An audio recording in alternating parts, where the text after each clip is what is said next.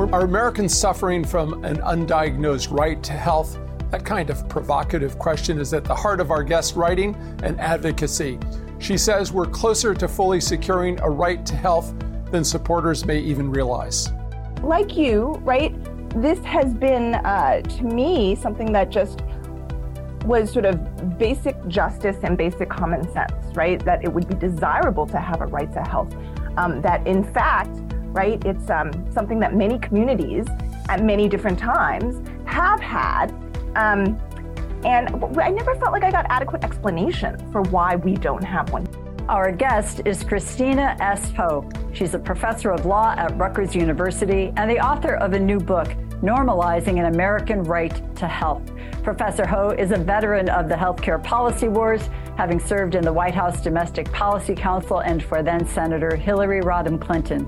You have all these people who are out there who support, right, a better government role in assuring healthcare for everyone, but they're afraid of the disruption to what they might already have. And this is Conversations on Healthcare.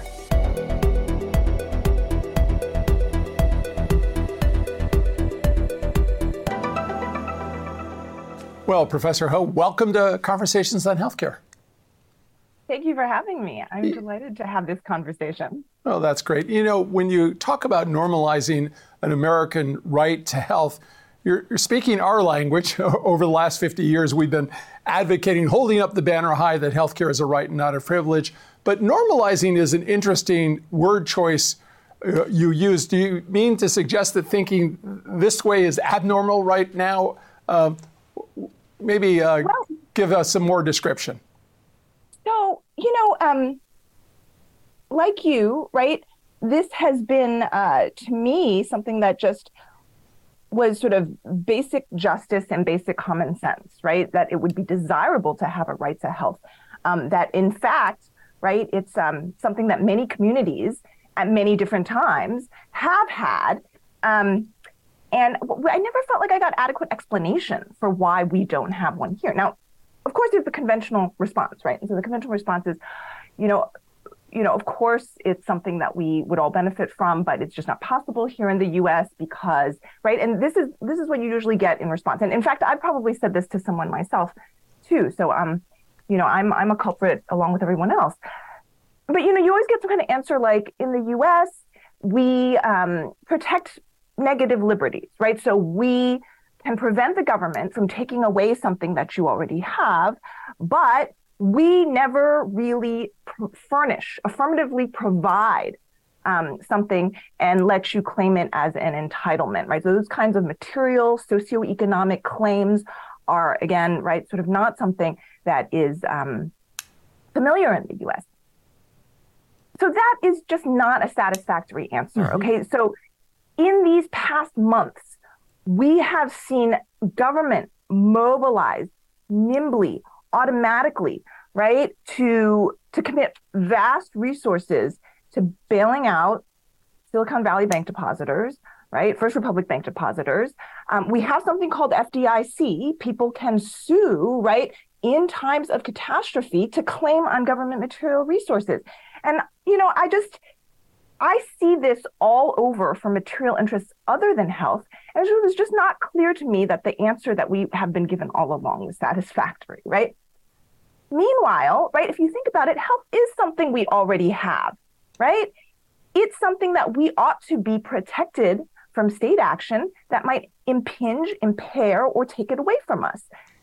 So let's take, for instance, fracking, right? So we know that the government subsidizes fracking, right? And it may be for good policy reasons or not, right? That can be debated. But the fact that, right, it has a whole cascade of health effects on communities sort of around the fracking sites, and then, the global community at large, right? Those are things that have been documented. We know even that tax inequality can kill, right? Every 10% reduction in the EITC results in a 23.2 increase in the number of infant deaths per 100,000, right? So we start to sort of realize more and more about what a lot of government action in other areas can do to affect our health. And I think we ought to be able to say, look, let's be able to call for an accounting each time state action like that takes place. Well, Christina, in the book, you present some cases and policies to establish a system of health and healthcare rights in America. And, looking back over the, last 20 years or so, we would certainly put the Affordable Care Act perhaps at the front of that list that made a significant difference. But maybe you could share with us, what are some of the other cases and policies that you suggest that we look at that really establish this system of health and healthcare rights in America? Yeah. So in the book, right, so I want to show, right, that there are these ways that we establish rights. And some of them I've sort of talked about, right? So this notion of government backing in the event of catastrophe, right? And in the book, I call it sort of the government reinsurance function, okay? And we see this in a number of different areas, including in pensions, including in banking, as I've described, including, really sort of, we look at flood insurance, crop insurance, just a whole bunch of domains where, we see government step in with this kind of, in some sense, a safety net, right? It's an entitle-based backstop. So that's one of the areas in which I think we need to think more carefully about sort of how we might extend that usefully in the health context. Another area is impact assessments, right? So all of us have probably heard, if we don't really know specifically about, but we've heard about the Government Paperwork Reduction Act, right? And so every time the government takes a regulatory action that burdens, right, Americans in the form of additional paperwork, right, the government actually has to stop and produce a justification. It has to say, look, this is necessary. We understand that this is not, we don't intend to burden you with more paperwork, but it's for a really important goal. Okay, and we have done the research and we don't think we can accomplish this in any other way. Isn't it striking that we don't yet have that policy to protect us from health impacts that we talked about before, including, right, tax inequality, fracking, sprawl, right, which increases road traffic accidents, right? And even, right, if you think about it, the government is providing monopolies, right, to pharmaceutical companies and extending, right, their patents. We know that this makes important treatments unaffordable, right, for many Americans, and then that can have a long-term health impact too. So all these actions that the government takes, how can it be that we have some kind of claim against government action that gives us more paperwork, but we don't have that same claim against the government when it takes action that impairs our health? So that's something where it doesn't require constitutional transformation. It just requires parity in terms of these statutes that we already have in other areas. How do you? Oh, go ahead. I was just going to. How do you frame up the Medicaid, Medicare in the '60s coming on the Affordable Care Act? How does that fit into your model? How do you describe what those coverages are, or the limitations they present as well? Yeah. So, in the book, right, when I was thinking about this issue of how health wasn't necessarily being treated on par with a lot of these sort of other areas like pensions, like banking, like housing finance, where we provide sort of robust government backstops to things like liquidity crises or mortgage crises. I was trying to think, well, why haven't we done the same in health? And then I got to thinking about it and I thought, you know what, we haven't done so expressly, but it has been the impulse behind a lot of the most important actions we've collectively taken in the health sector, right? So, for instance, if you think about sort of the politics of the inception of Medicare, it was in some sense kind of there was a strange bedfellows coalition, right? So, employers and unions actually both agreed that Medicare was needed. And even insurance companies, right, were happy to kind of offload the elderly, right, people with disabilities. And over time, we've added people with ALS, end-stage renal disease, right? So the populations that the government pays for through Medicare are the populations that the private sector has found, right, sort of people who are sort of too catastrophically expensive for them to really cover, right? So we've, in a sense, kind of accomplished something similar in a backdoor manner through Medicare and even Medicaid, right? If you think about a Medicaid eligibility category of the medically indigent, right? This was something that hadn't been seen before in AFDC, right? You hadn't had this notion that even if someone wasn't, right, in poverty per se, right? We weren't looking at sort of whether they were poor, and but we were looking at, well, have their medical expenses, right, become so catastrophic that their existing income is spent down to the point that they income qualify, right? That was the notion behind the medically indigent eligibility category in Medicaid. So I just started to see that there are sort of traces of this same strong impulse, sound impulse, right, to have the government step in when sort of catastrophic thresholds are reached. And I think that has powered some of our health policies in the past. I'd like to sort of build on that a little bit because it might clarify something I was wondering about. You have written and advocated for the United States to be the reinsurer, or to reinsure America's health plans. And, reinsurance means different things to different people. But I'm really curious how you think that would work, and sort of what's the societal benefit to the U.S. being the reinsurer.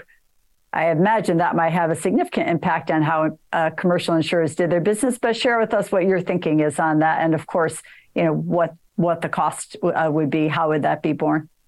Sure. So, right, this is not a new idea, right? It's an idea that has, one of the most interesting things I found out in researching the book was that I hadn't known before that Dwight D. Eisenhower actually proposed health reinsurance, right? And so in his 1954 State of the Union address, right, and this is sort of post, Harry Truman's kind of, heroic but ill-fated attempt to try to achieve universal coverage, right? Dwight D. Eisenhower doesn't want to give up, right? He doesn't want to concede.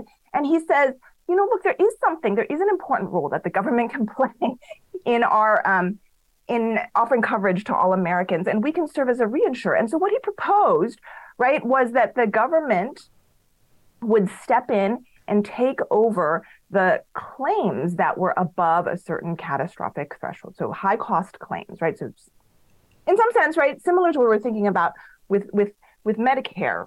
So folks who private insurance really just hadn't prepared for covering and weren't necessarily in a position to be able to capitalize. But what he said was he wanted something in exchange. He said, if the government does this, right, private insurance has to make sure that it opens the doors to all the people who need health coverage. And that means people you might not have covered before. That means people with pre-existing conditions. That means people who have disabilities. That means people who are, elderly, right? And so we want to open the doors to all Americans to be able to get covered. And the government is going to stand in the background to make sure that the resources are there in order to guarantee this coverage. So then, right, if you look at, fast forward, John Kerry in 2004, right, one of the centerpieces of his presidential platform on healthcare, when he was running at the time, was really reinsurance to back the employer-sponsored marketplace, right? And he said, look, we need to be able to, ensure the stability of employer-sponsored health coverage. I mean, we sort of, all experienced the kind of outcry from people who, right during the Clinton health reform years, and then even afterwards, were saying, look, we're afraid of losing the coverage that we already have, right? And so this was an attempt, a policy proposal to say, look, we can stabilize that, but in exchange, right, what we want is some kind of standardization, okay? So we want to make sure that everyone's getting the benefits that they need, right? We want to make sure that people are not excluded. And, it got costed out at the time by Ken Thorpe. So just off the top of my head, all I remember was the overall cost of the whole, all of his health proposals. So there were, a number of other items on the list, including, I think, premium tax credits and so forth. So the overall price tag was something on the order of, I think, $600 billion. So it's not, reinsurance was some small, like some fraction of that, right? But it's not outside the realm of sort of what we're spending in other areas. If you think about just crop insurance alone, okay, so this is reinsurance for the primary private crop insurers who are who are paying for, right, the losses that farmers experience because of catastrophe. Okay, so this parallel situation, I think I think it's something on the order of like 150, $200 billion over 10, right? So again, right, we're not talking about orders of magnitude difference. So that's one answer. But just in terms of sort of what kinds of benefits we reap, I could talk about that for a long time, but I just want to talk about one right now, which is if we can use reinsurance as leverage, which is actually what the federal government does for mortgage insurance. They actually, with the FHA, required that FHA mortgages, be sort of 30-year low down payment mortgages, right? So you can create a standardized product. We should do the same in health insurance, and we should say, we can beginning to do it in Obamacare, do it in the private employer market, do it for Medicaid, right? And say, look, the federal government stands behind these programs, but they need to offer certain standard things and they need to undertake cost control, right? The ACA marketplace, there are about 15 states that have waivers to implement reinsurance in their states to stabilize the marketplace. And one of them is Colorado. And in Colorado, when they made their proposal, they had a term in their reinsurance proposal that said, all the private ACA plans need to pay no more than 150% or 200% of Medicare. So use Medicare reference pricing, right? This is a way to bend the cost curve, right? And only the federal government has the kind of leverage to be able to kind of set those standards. And I think reinsurance is a way that we begin to stitch all the parts of our fragmented healthcare system together and put us on a footing to a more unified and rational healthcare system. Yeah, that's a very interesting point. And probably another one of those examples are the flood insurance that people have who live in well-off communities across the country.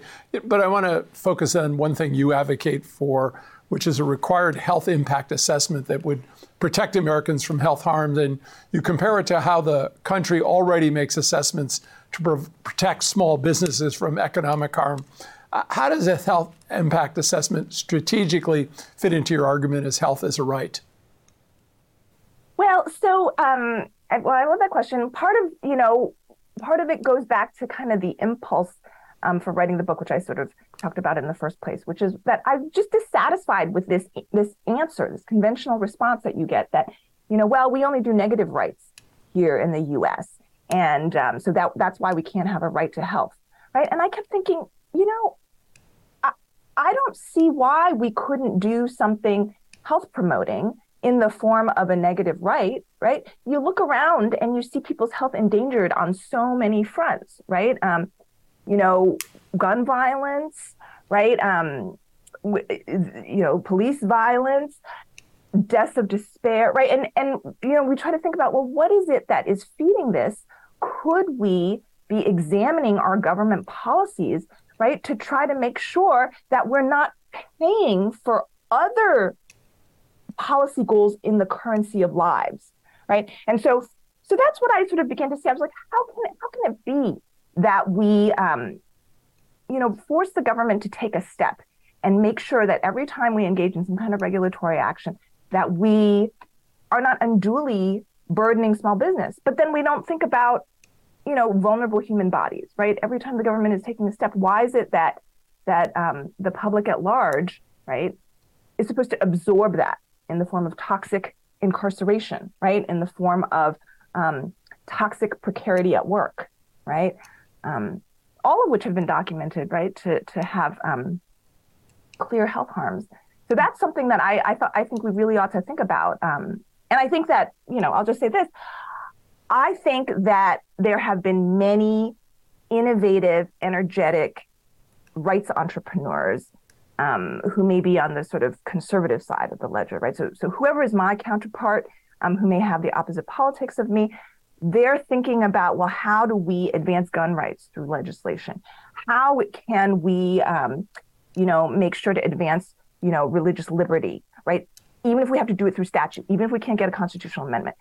And what I'm trying to do is sort of seed the impulse that sort of we should be doing the same, right? And I think health impact assessments is one way we can do that. Great. Well, it's always interesting in these discussions to think about what people around the country are saying. Of course, it gets even more interesting during a election cycle. But you've looked at the polling and say there's significant support for the government to step more into this area. And you quoted the Pew Research Center finding that 63% of U.S. adults, 63% say the government has the responsibility to provide health care coverage for all. And of course, we're veterans of the lead up to Obamacare and hands off my Medicare and all of the other things that we've lived through over the years. But if 63% of U.S. adults say that, who or what is holding us back? And is what you refer to, is it what you've referred to as prevailing neoliberal ideology? And how does that reconcile? Tell us about that. So, we all kind of bear the battle scars of the Clinton health reform years when sort of Harry and Louise ads were sort of omnipresent, and they just chipped away at people's confidence that the transition costs and the disruption of getting to health reform wouldn't kind of overwhelm all the benefits that could be yielded. And that sense, right? I think the Obama Affordable Care Act efforts really did a good job of really trying to make sure not to sort of touch that third rail, right?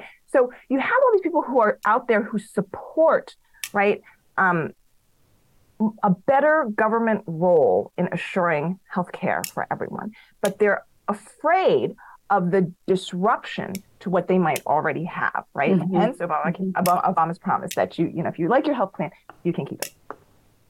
So what I like about health reinsurance, right, as a proposal is, just like FDIC, you go to your bank, you know that the FDIC is in the background, your deposits up to, $250,000 are insured by the government, but you're not interfacing with the government. You're interfacing with your private bank, okay? And so I think that reinsurance as a policy can operate in that way. And it's a shame, but we are privatizing Medicare faster than we're universalizing Medicare. Right now, over 50% of Medicare Advantage enrollees are in Medicare Advantage, right?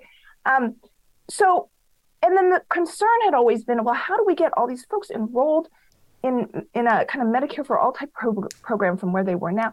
I think the nice thing about reinsurance is that, right, reinsurance operates in the background in a way that people can't see, but in a time of need, it steps in. And should the politics ever transform, so should we get to the point where, we feel like the stars are aligned and we can act on this kind of strong, American sort of public opinion in favor, right, of government role in assuring healthcare, right? I always quote this Brookings Institute economist Henry Aaron, because he used to ask, and I just thought it was so funny. It's so insightful. He said, "What do we call government reinsurance with an attachment point of 0? We would call it single payer. So you can get there with less disruption." Right, from maybe a foundation of government reinsurance than maybe we can right now from Medicare, given where Medicare is heading.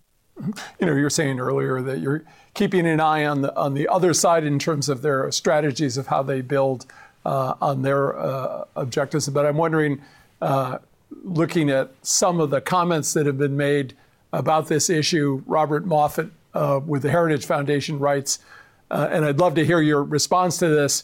Unlimited demand at any given point in time must collide with limited supply. Access to care is not and cannot therefore be universal. No federal entitlement, such as Medicare or Medicaid benefits, constitutes an individual right understood as a legal claim to something of value that is enforceable like private contract. I'm wondering how you would respond to that proposition. So I think, and I cannot remember who said it at the time. This is in the time of sort of the Jackson Hole debates, right, leading up to the Clinton health reform. Someone said, right, we can all agree that it is very difficult to draw boundaries around, well, what is medically necessary care, or what is the health care that we should be entitled to? And yet people make those calls every day, right? So you think it's such an insuperable problem, and yet every day we solve that problem, right? Doctors determine what is the medically necessary care. Courts are resolving cases every single day about insurance denials and whether they are legitimate or not. And so in the book, as Margaret mentioned earlier, right, I do look at all these cases that are just, workaday cases where, either the courts say, actually that care isn't promised under the, medically necessary care of your insurance policy. And then sometimes they say, actually it should have been. And so I don't think it is as intractable as you might think, right? And I feel like, right, we do this for all kinds of other insurance policies all the time as well. So I don't know why we couldn't do it for health, right? Why would we take it off the table completely? So I teach this class called South African Constitutional Law, which might sound a little bit far afield, right, from health policy, but it is squarely part of my agenda to try to get law students to understand that the legal system can protect socioeconomic rights, right? They can make these kinds of decisions every day, just like we make common law decisions about what is a tort, or when contracts should be upheld, right? Or when your property rights should be vindicated, right? The courts do this all the time in a common law system that looks much like ours, right? In South Africa. So South Africa has a constitutional right to health, right? And I take students there every spring, and we talk to lawyers, we talk to activists, we talk to judges, and we just see that, right, just like our court system is making calls about any number of things that, what a reasonable person might do, or anything else that might seem undefinable to us, they're doing the same thing in South Africa with regard to what they have a right to under the banner of the right to health. Well, and so our system could do the same. It's not impossible.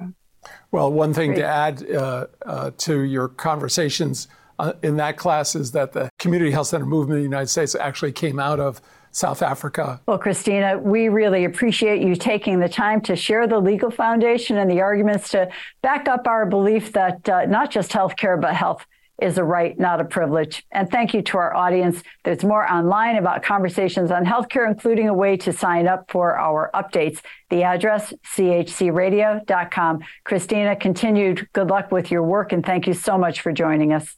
My pleasure. Thank you so much, Margaret and Mark. This copyrighted program is produced by Conversations on Healthcare and cannot be reproduced or retransmitted in whole or in part without the express written consent from Community Health Center, Inc. The views expressed by guests are their own, and they do not necessarily reflect the opinion of Conversations on Healthcare or its affiliated entities. 50 years ago, a small band of idealists set out to change their community. Peace and Health is the story of renegades, innovators, caregivers, and community leaders who discovered that change is possible. This improbable journey is captured in compelling detail by author Charles Barber. Cornell professor Dr. Joseph J. Finns says it reads like a novel, but it's all true. Peace and Health. Available now, because healthcare is a right, not a privilege.